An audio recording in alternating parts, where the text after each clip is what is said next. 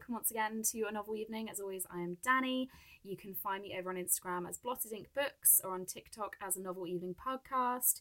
And this week I am joined by Liam Brown, whose upcoming novel, Evergreens, poses a question that I think I've probably considered fairly often, especially as I approached my 30s and came into my 30s. But the tagline of the book is "Every living thing must die." No one is disputing that. But the how and the when, now that's worth discussing.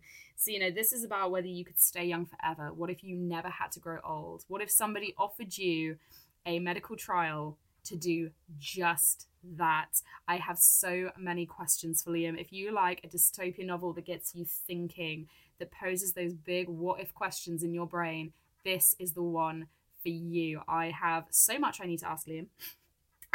So much I need to know about this book, and I'm super, super excited that he's going to join me, and I cannot wait to see what he's going to bring for his novel evening. A massive hello to Liam. Hello. Hello. How are you doing?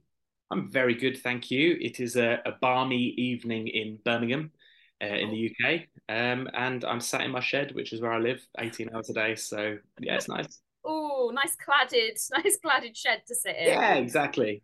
Nice. I am in Devon, and it's weirdly grey and overcast, but it's so muggy. Yeah, You're I not.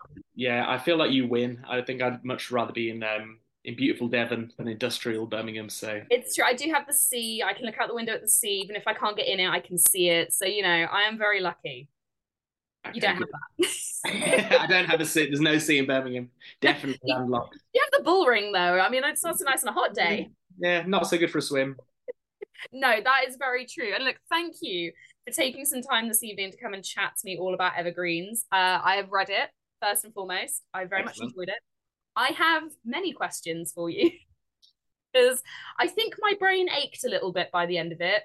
I found myself rather, I'm only in my 30s. And yet I still found myself pondering this book. So before we kick in on questions, for anyone who's listening who hasn't picked up the book, hasn't seen it, tell me what Evergreens is about. Okay, so Evergreens is a love story, but it's a love story with a twist. So a young couple, Ben and Sophie, meet at the age of 21. They fall in and out of love, have their ups and downs, as many young couples do. But then something strange happens. Ben joins a medical trial called the Evergreens Project, and he then stays at the age of 21. So it kind of freezes him in time while Sophie gets older and older and older. And the book then takes place over the preceding decades, so that by the end of the novel, she's in her 80s and he's still 21. So it's a book about aging and about, I guess, what it means to live a good life. And, is it about quality or quantity? And there's also sort of a thriller element in there as well, but I won't give too much about that away. Yes, no, absolutely no spoilers because I do think it's a book you need to read because there are twists in there that I did not foresee. There's some stuff going on. And look, you obviously have your characters when they meet, they're 21. And for me, I look back at my 20s as a time that now I'm older, I'm not sure I'd necessarily go back to. But when you're in your 20s, if someone was to offer you the chance to stay young and footloose and fancy free forever, it's very tempting, right? Yeah, absolutely, and it's a good point. I mean, looking back, I just turned 40, like I don't know, a couple of months ago, and I think your 20s are totally overrated. Like they're so like fetishized in society. Like youth is generally, all of our pop stars and our rock stars are young, and our film stars, which is something I kind of touch on in the book a little bit. But like I feel like my life has generally just been has got better with each decade. Don't know. Yeah, it's hard being young. You just don't realize it at the time, and you think the thought of aging is awful. Yeah. But it has its rewards. That's very true. And I think that's the interesting thing in this, again, without wanting to give too much away. You have a couple who one has made this decision to halt the aging process, one has decided not to. And that's the interesting thing. And I love how, as well, the kind of realism in this is things like when Sophie's out for dinner and she's, a woman of kind of our kind of age, she's older and she's being seen with this 21-year-old. And it's the idea of how people judge. I mean, when you were writing these characters, did you always know it was going to be Ben was going to be the younger one, Sophie would be older? Did you kind of ever think of it the other way round? Funnily enough, a few people have asked me that, and I just thought, it's kind of a bit icky, just having like it's like some weird male fantasy where they've got like a perpetually young woman, or just Yeah. Leonardo DiCaprio's love life, if the tabloids are to be believed. Yeah. But I like for me, it's interesting because I think uh, women get a rougher ride when it comes to aging in terms of the way society treats them. Um, you certainly see actresses of a certain age not getting those roles and disappearing. We're still all allowed to kind of make heart eyes at George Clooney and Brad Pitt as they enter their late 50s and 60s. And, I just read the other day, Al Pacino and Robert De Niro having babies into their late 70s and early 80s. And that's a whole other discussion. But I think for me, it was a far more interesting to explore then how society treats women as they age. Yeah. Yeah. And I have to ask you where this idea came from. We're talking about kind of young actors, this idea of an actor becoming a silver fox while a female actress is kind of the mum role. But where did this idea come from for you? So I think initially the first seed of the idea came I wanted to write a love story, and I thought about how people can be separated, and they can be separated by conflict, they can be separated by distance, and I thought, wouldn't it be interesting if they were separated by time in a sense? So that was the very first thought that I had. And then the story, I think, well, I'll go back a little bit. During the pandemic, my nan moved in with us. So she was 18, in her late 80s, 89 years old. And if you asked her how old she was, she'd just insist she was 21. Absolutely felt she was 21, and had a very young spirit. And that really got me thinking about the difference between our sort of internal worlds and our external worlds, and how, sometimes it can be a bit like you're trapped in a body and the world views you and treats you a certain way. But inside you still, I still think, although I said earlier, like life gets better, I still think inside I'm probably just a 10-year-old boy, really. Yeah. Yeah. Yeah, it's really interesting because I've recently gone back to university in the last year. I had my children. I kind of I'd taken a lot of time off. I was like, do you know what, I'd never been to university. I'd always wanted to. I was like, I'm gonna do that. So naturally now, I mean, they use the term mature student, which I'm gonna I'm like, meh, sort of mature student. But obviously I'm one of the older. So my kind of friendship group when I'm at university are kind of like 18, 19, 20-year-olds. And some people are kind of like, oh, you're 32 and you're hanging out with like 19-year-olds. But inside, I'm still a 19-year-old. Like, I still like the same nerdy things. I like gaming, I like films. And it's just that my body is older. My brain is probably still stuck in like 2002. Do you know what I mean? But I bet you work harder than the younger students. I was a mature student as well. I went to university with a child as well, and I just watched this sort of the kids who just left school at 18 just go down in flames, like their entire student loan spent in the first fortnight. It was like, oh wow, okay. And there were two mature students. I did creative writing at university, were English lit and creative writing, and there were two. I'm doing air quotes mature students in our year. And I think we're the only two who actually went on then to like use our degree and become writers. Like nobody else did that. And so I feel like we know we need it more. Like we've got a shot at this and we're like, okay, this is kind of the one shot we're gonna get now. Because we're not gonna be able to keep taking loans out. We've got kids. Like we have one shot at this. We've got to do it right. I definitely worked enough crappy jobs to be like, this is my ticket out. This is the only chance I've got to not go back to, that factory or whatever warehouse. It's really funny because it's a really similar situation. I have worked some really shit admin jobs and I have my kids and I was like, oh, I don't think I can go back to just doing that. I'm going to go and do something wild. But it's really interesting, like you say, how mentally I think I'm really glad I didn't go to university at 18, 19, because I actually think I probably wasted that opportunity. I probably would have been partying all the time. And Sophie in the book, you see a very different side to how she views when she's kind of in her late teens, early 20s going to university, to how Ben sees it. You know, she's kind of out drinking all the time. She's having, you know, she's living that freshers life. And he comes from a very different background and is doing things very differently. So I think it's very interesting when you look back and I think, I don't know about you, I think, God, I would never have been able to have done this at that age. Yes, but if you'd stayed that age forever, there's no pressure for you to achieve. And I guess that Exactly. it's like, well, I can just do this, you know, indefinitely. So Yeah. where is that external pressure? You know, that drive, that ambition. Where does it come from? If not ultimately knowing that you've probably got a time limit. Yeah. So, you know, Yeah, and that's the interesting thing about this book. And, you know, it really did make my brain ache a bit because it does open up questions in your mind. You know, would I want to have time stopped? Would I want it to have been in my 20s? Would I want it to be now? Would I want it to happen ever? What side of the fence do you think you lean on? so would I join the Evergreens program? This is what you're Mm, asking me. I mean, I think it's tempting. If I'm going to be honest, it like there is definitely like a terrified part of me that's just like stop the train. You know, yeah, I want to get off. I'm okay here. But having said that, I think like morally, mm.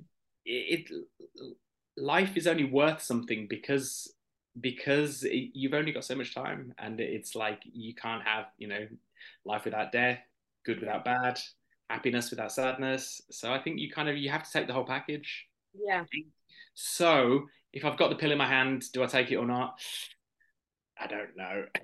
I'd like to think I wouldn't. Whether or not, if it was a reality, whether I was a strong enough person, I don't know.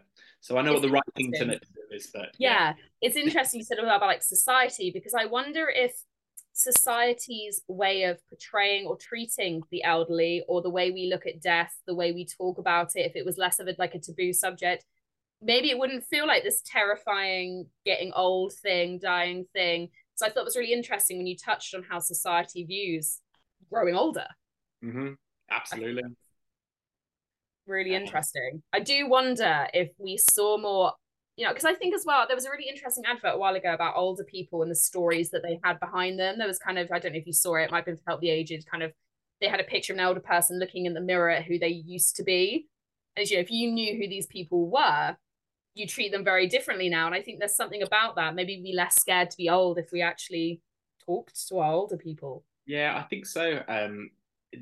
With all my grandparents, that was certainly the case, and I think sadly, a lot of them, you know, they get lonelier as they got older.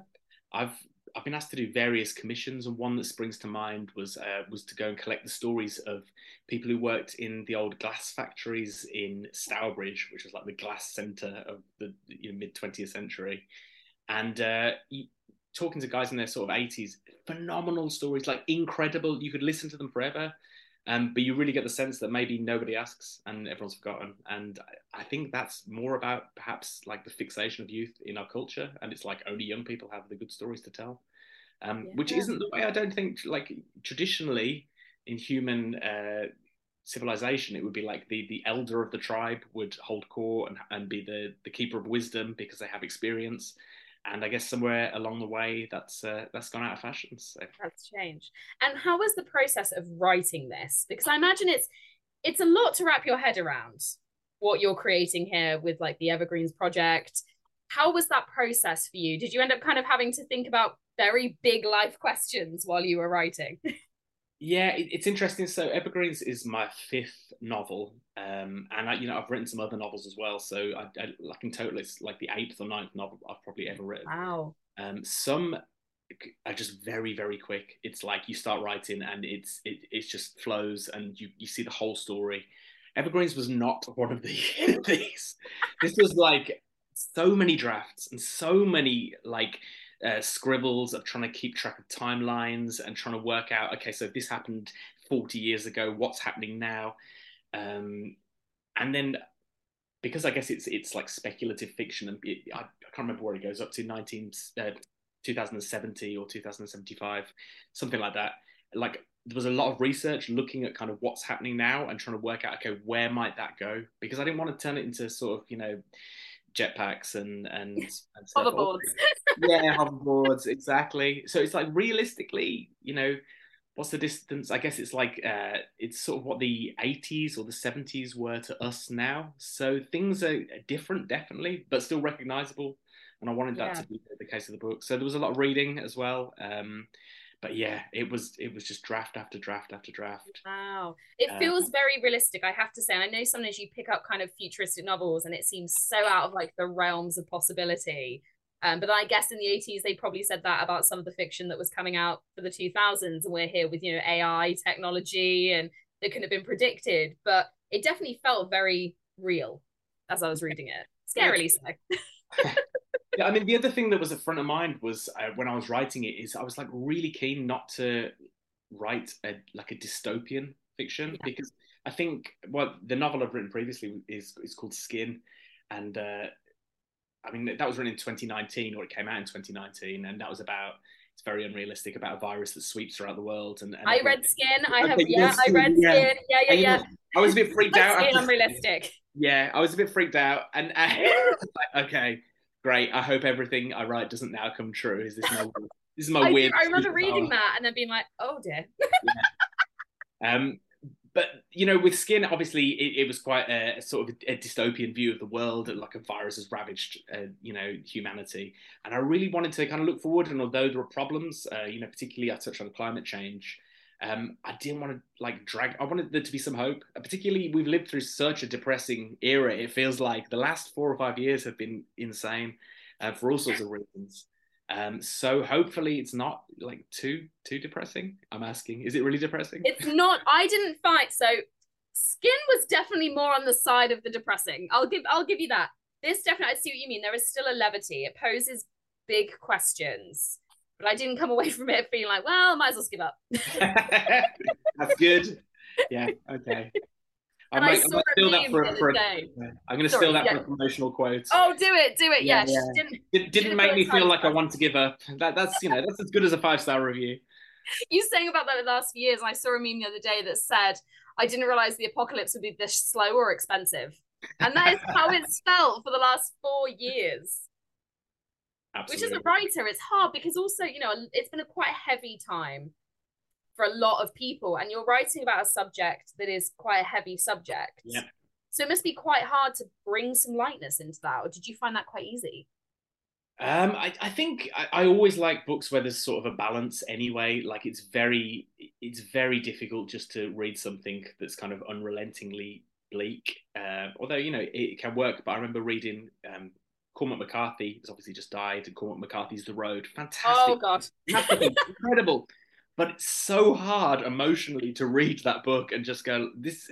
I'm in such a dark, cold, lonely place right now, without any kind of flicker of hope. And so I think I always try and balance it. I can remember closing the road and I sort of read it, and that was a moment I was like, well, I don't think I can go on anymore.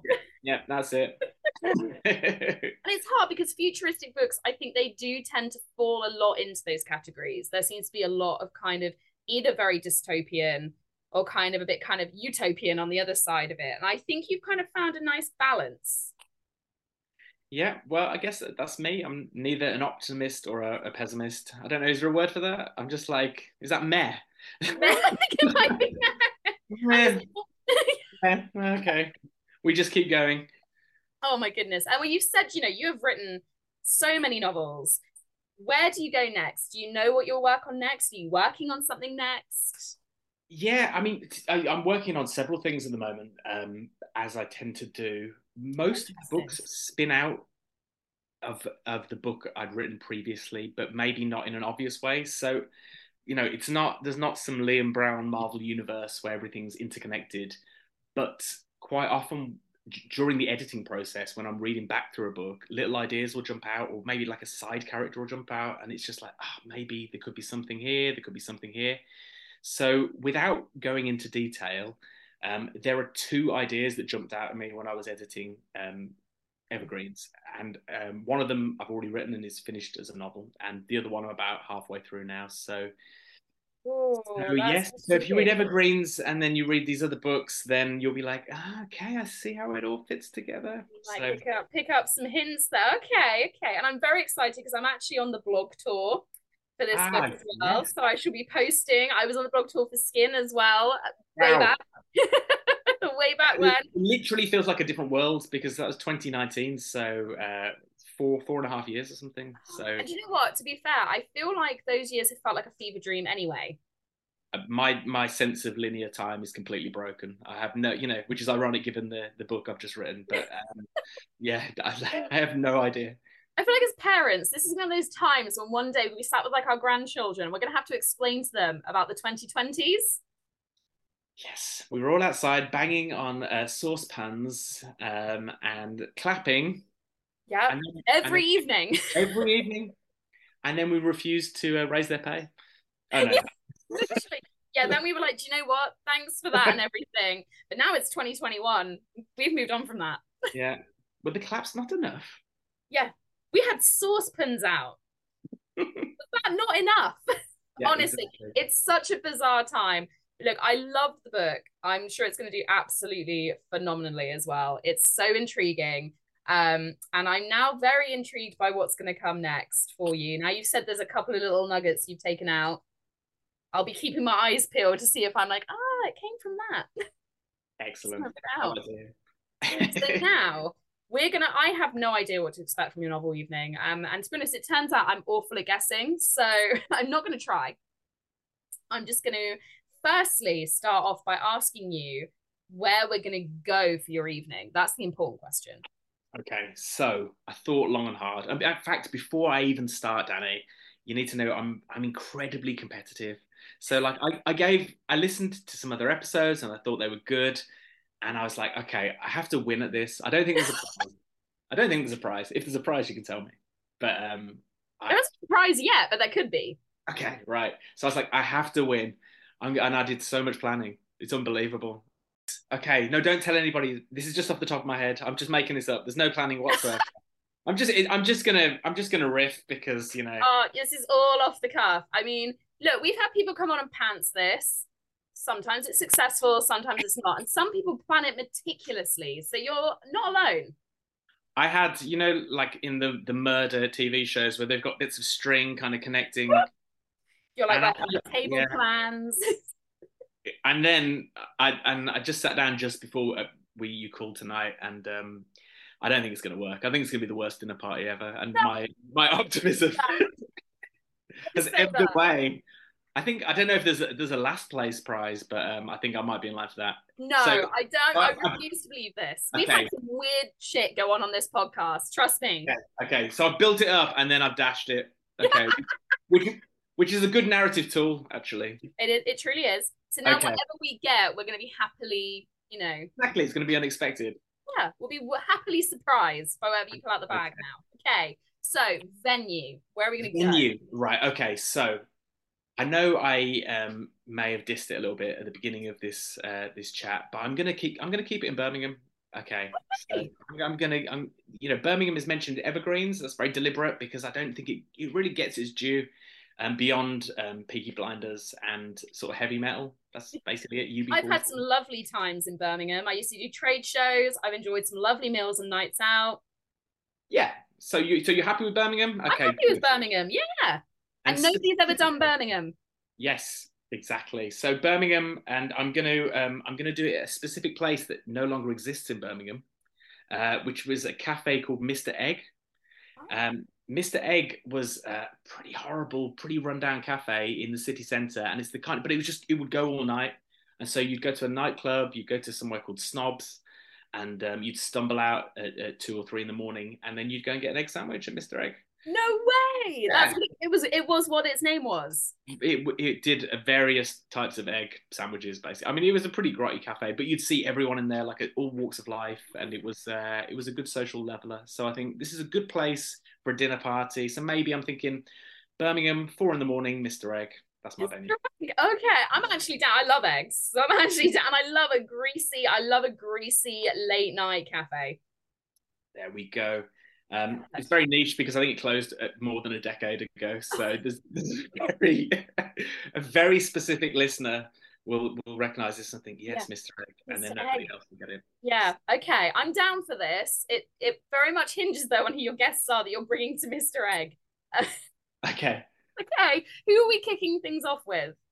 Okay, so I thought because people might not like eggs, they might want something different.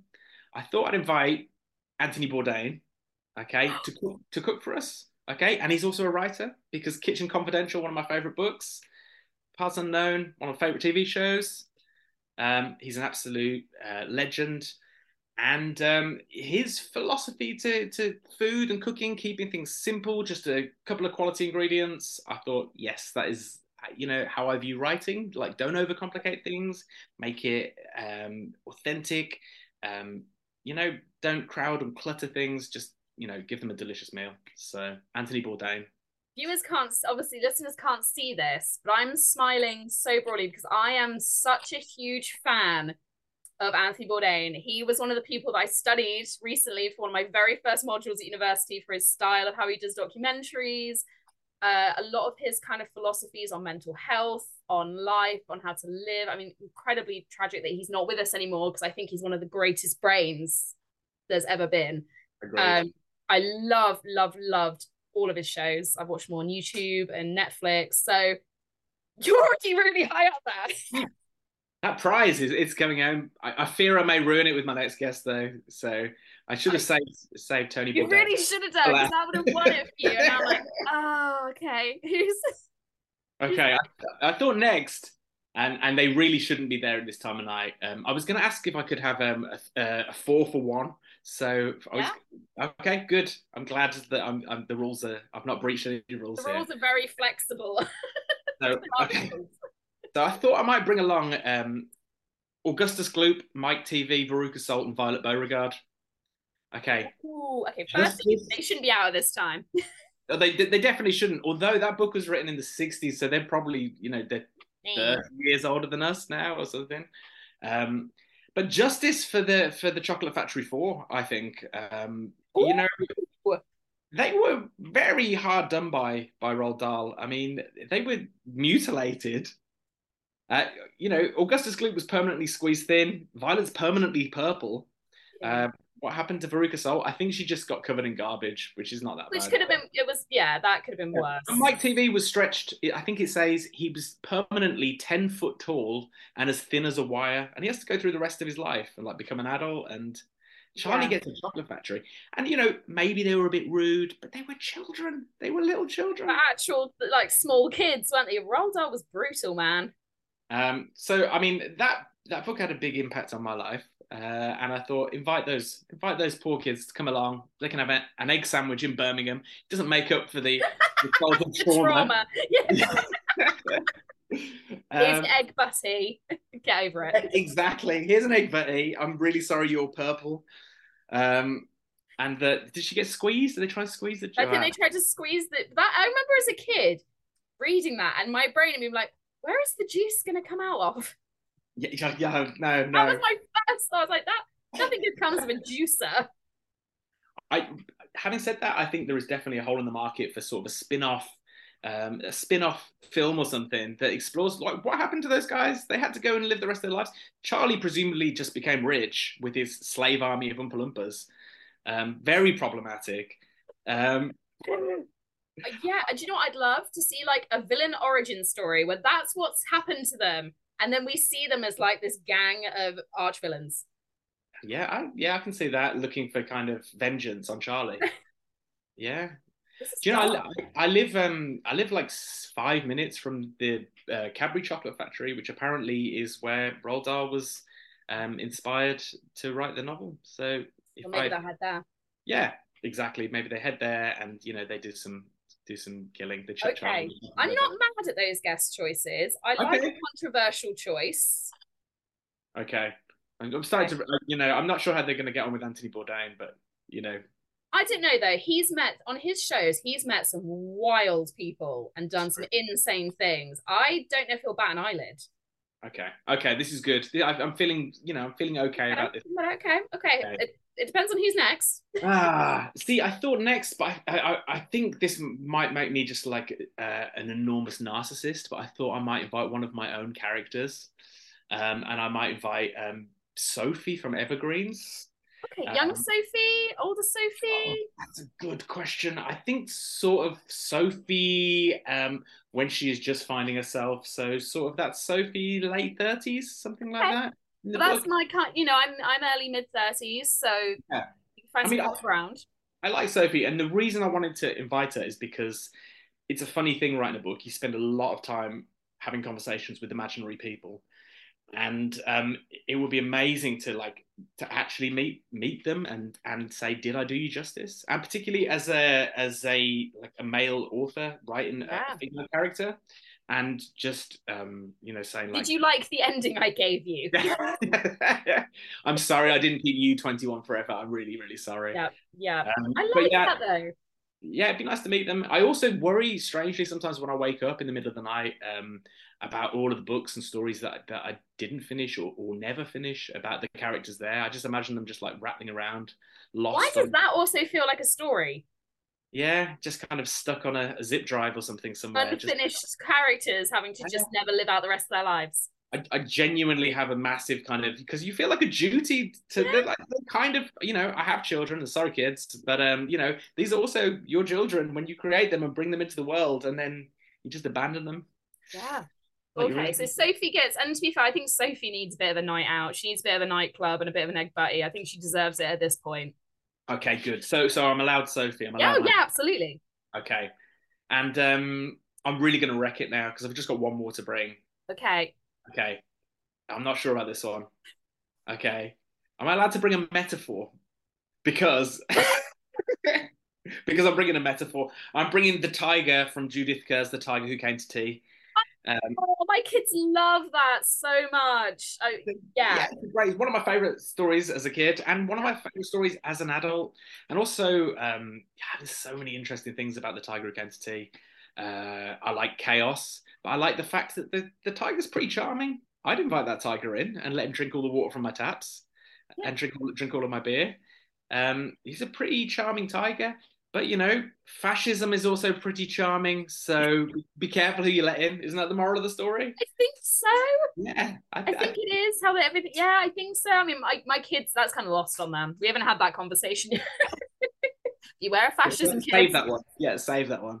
But yeah, so I'm just gonna let I'm gonna let a loose tiger, a live tiger, a charming tiger, loose on four children and Anthony Bourdain and one of my own characters. So this is what I mean. I feel In like Mr. Egg. in Mr. Egg in the middle of Birmingham at 4 in the morning. So I feel like as far as dinner parties go, uh, I'm not It's sure. not very often I've been lost for words on this podcast when I try and picture what's happening in this fairly grotty Birmingham Egg Cafe at 4 a.m. with one of my all-time heroes for arguably villainous children, but also maybe misrepresented children who also now look rather odd. Plus, poor Sophie, who I think really needed a good time and is probably about to just have her food swiped off her plate by a tiger. She's going to be very confused at the. I And think everyone will be. wait till I tell her she's a fictional character as well. That's really going to ruin her evening, isn't it? Oh. That's the thing. Would they know they're fictional? Would they know they're from a book? Would they just think they're books with their real life? You've just made a book here, or I might steal it for a film. So Well, a lot of sort of San Francisco tech bros think we're living in a simulation and that we are authored. So, but but don't if think that's the case, could somebody rewrite my data? yeah, absolutely. Just give me some more. Like, what's the cheat code for Sims? Rosebud. Could someone just hit that for me and make me give me humanity? This sucks. Yeah. Or just move the decimal points in my bank account. That's enough. That's not a Just in massive. the right direction. Yeah, in the right direction, definitely. Well, look, this. I tell you what, the prize you get is for possibly one of the most surreal, bizarre evenings I've ever had. Danny, a prize is a prize, and I will I've take it. never had an evening. Also, you have invited Anthony Bourdain. That gives you a gold star straight out the gate. Amazing. I will take that gold star and I will treasure it. I can And imagine now. On your chart, Exactly. messaging your publicist. I got the gold star. I'm glad to see those hours of planning weren't just wasted. They were not wasted. And Okay. I have to say, as much as, people come on here and they have a really quaint evening with all their heroes and it's beautiful and lovely, I do kind of love a bit of chaos. Yeah, you can't beat chaos. You really And you can't. know, presuming we survive this evening, we'll have a great story afterwards. If we So don't get food poisoning from the egg butties, yeah, slash eaten by a tiger, slash Oompa Loompas descend, anything could happen. anything could happen. But it will make a good story. Truly, truly would. And look, before I let you go, on that note, I have to ask if you're reading anything at the moment. Yes, I'm reading a number of things at the moment. So I'm reading. I know I said I wouldn't say anything about it, but one of the novels I'm writing is about music at the moment and about bands, and it's quite kind of set in the 90s. Oh, a good time for music. Yeah, so I'm reading Kim Gordon's biography, Girl in a Band, and I'm reading Viv Albertine's biography. She was the guitarist in the Slits, Close, Close, Close, Music, Music, Music, Boys, Boys, Boys, both of which are excellent kind of sort of time capsule books. They're fantastic. And I've also just finished, is it Tomorrow and Tomorrow and Tomorrow by Gabrielle Ooh, I have Byrne? read that. Yeah, I like that story. And I'm now reading it actually to again for a second time to my son because the only way, this is my 13-year-old son, and the only way I can get him to read is to read to him. So Oh, I love that though. I'm going to keep doing the bedtime stories until sort of he's in his 40s and I'm in my That's an 60s. interesting book for the best for the Yeah, nighttime reading. yeah. I mean, we've kind of progressed. So we did all obviously, Roald Dahl years ago and stuff, and now we did American Dirt last, and now we're doing tomorrow, tomorrow. So yeah, so you're just kind of working through. That's some emotional schooling going on though. Yeah, and I feel like there's quite a few sex bits that I kind of just have to Skip over those. skip over because I'm just like, that's cool. I'm an open kind of person, but no one wants to have a memory of their dad reading them like sexy scenes when they're 13. I don't think. I think I would have. Yeah. That sounds like something for his therapist to deal with someday. He can sit in there with the Roald Dahl children and get over his childhood trauma. Like, you guys think you had it bad because you got juice squeezed out of you. Do you want to hear what my dad did when I was 13? 50 Shades of Grey. I have to pay for therapy, all right? You guys could be worse off. Look, I love that though. I think there's something really beautiful about reading with your kids, and especially when you have older children. I think that's lovely. And also, I think that book's a good interim gateway to the joys of retro gaming. Absolutely, yeah, 100%. That's what I enjoyed it for. Yeah, that's definitely the best bits of it, and it made me kind of go and dig out my old SNES from the attic and dust out Super Metroids. So yeah, good book. Thumbs up from me. I love that. Well, thank you. Thank you so, so much. Thank you for joining me to talk all about evergreens. I loved it. Fantastic. I cannot wait to see what comes next from you. And yes, thank you for one of the most memorable novel evenings I think I've ever had. Thank you very much.